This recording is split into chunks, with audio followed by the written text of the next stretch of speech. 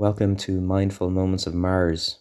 This is an audio experience that maybe in some way, unbeknownst to me, had its birth, the conception of the idea at a drum circle. There's a park outside of Toronto. Listen, I was only there for a few days. I couldn't give you good directions, but there's a park. It's like on an island, and it's quite nice. And there was a drum circle. Was I part of it? I think I was. Maybe I just watched them. I don't remember. I can see it quite clearly, in up to the point that I have aphantasia, so I can't actually see anything. But I can imagine that I could see it. It was grass and trees and whatnot, and people drumming.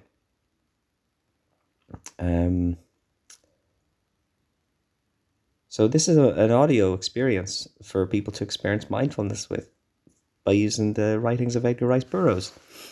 This is a special sequence of episodes where I'm sick, and it has a theme.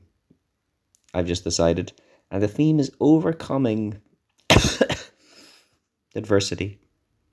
Like me, I'm laid low by this mystery illness.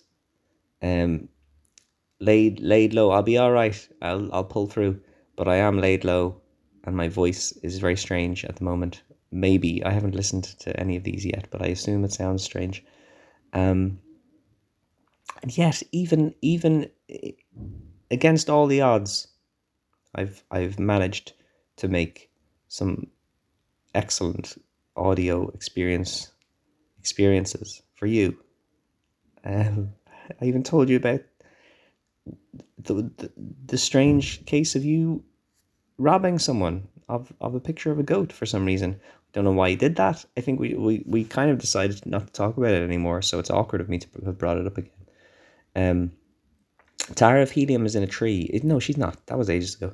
She's not in a tree. Let's see what she's doing. To make a detour. No. The second tower lay almost directly in her path. To make a detour would not lessen the chance of detection. It would only lengthen the period of her danger. And so she laid her course straight for the hill where her flyer was, regardless of the tower. As she passed the first enclosure, she thought that she heard the sound of movement within, but the gate did not open, and she breathed more easily when it lay behind her. She came then to the second enclosure, the outer wall of which she must circle, as it lay across her route. If you remember, she's in a valley, and there's circular walls that enclose areas that contain headless humans, and in the center of the headless human enclosures are towers that look like they contain silage, but they have prisms on them, which it would be absurd to keep silage in a container that has prisms on it. As she passed close along, that was okay. Let's take a breath.